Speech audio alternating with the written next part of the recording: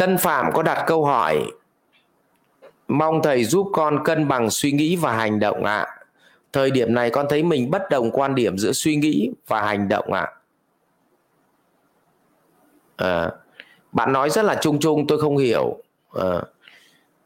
Suy nghĩ một đằng làm một nẻo ha. Nếu mà suy nghĩ một đằng mà làm một nẻo ấy thì bạn phải học cái khóa chuyển hóa tâm thức. Nên học khóa chuyển hóa tâm thức là bởi vì thế này, không phải cái gì mình học là mình cũng ứng dụng được đâu. Đầu tiên là cái tâm thức của mình nó sẽ muốn, nhưng nhờ học thì mình muốn thay đổi.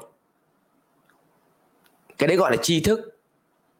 Đây nhá, đầu tiên là tâm thức của mình nó muốn, nó khởi lên nó muốn đầu tiên. Nó khởi lên nó muốn thì ví dụ nó máu gái chẳng hạn, là nó khởi lên là nó máu gái. Nhưng khi mình đi học thì thầy giáo bảo tất cả những thằng máu gái đều không có sự nghiệp. Thì bắt đầu trong ý thức của mình nó mới nổi lên là lần sau tao không máu gái nữa. Thì cái phần đấy là phần ý thức nó nổi lên. Nhưng mà vấn đề lần sau mà vẫn nhìn thấy gái thì cái thằng tâm thức, tức là cái phần bản năng của mình nó trỗi dậy trước, xong nó làm cho cảm xúc nó hỗn hển. Thế là cảm xúc nó hỗn hển thì nó chạy qua vòng, nó chạy qua não mất. Thế là tất cả những thứ được học hỏi của mình không được dùng. Nó chạy tắt từ cảm xúc ra thẳng hành động luôn. Cũng giống như thế này, thầy dạy em là thầy bảo hễ thấy phụ nữ đừng tụt quần ra, hiểu không? Nghe thì đúng rồi.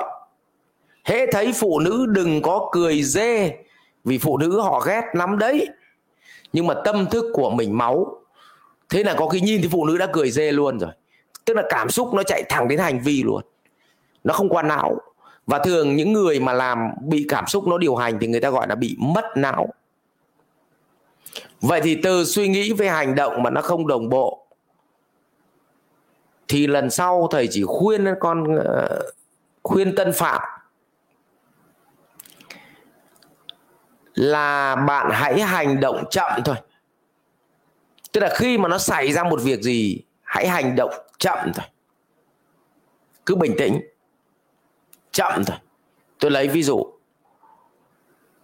thấy chuông điện thoại, có những người nhốn nháo lên muốn nghe ngay.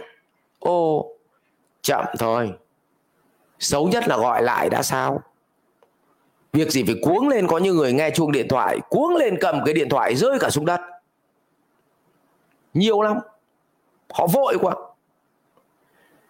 Còn có những người nghe chuông điện thoại, họ bình tĩnh cầm lên, nhìn vào màn hình rồi với bấm nghe. Nếu không may đầu dây bên kia gọi có một chuông đã tắt rồi, họ không gọi lại nữa, bởi vì người đấy không kiên trì. Còn nếu để 4 chuông rồi mà mình chuẩn bị nghe mà họ tắt thì mình gọi lại cũng đã sao. Họ tĩnh tại lắm. Nhưng mà thường là cái việc mà từ cái suy nghĩ đến hành vi mà khác nhau ấy, là vì mình không có cái khoảng thời gian gián đoạn để nó chạy cái suy nghĩ đấy, chạy cái cảm xúc đấy xuyên qua não để mình đưa tư duy ra mình nghĩ. Cho nên Tân Phạm nên học cái khóa chuyển hóa tâm thức thì bạn sẽ hiểu sâu hơn về bản thể toàn bộ từ cái tâm thức nó phi ra hành động như thế nào khi gặp hoàn cảnh. Rồi thế Tân Phạm nhé, thầy chỉ có đúng một lời khuyên thôi, là khi mà bạn làm cái gì bạn hãy chậm lại một chút, đừng vội, hãy chậm lại, tĩnh lại, suy nghĩ một chút rồi mới hành động. Bất cứ hành động lớn hay nhỏ, nó chậm một chút thôi nhưng mà nó sẽ chắc hơn, và dần dần nó thay đổi thói quen của bạn.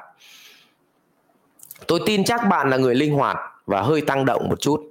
Thấy cái gì mà thấy nó vừa ý một phát là lao ngay.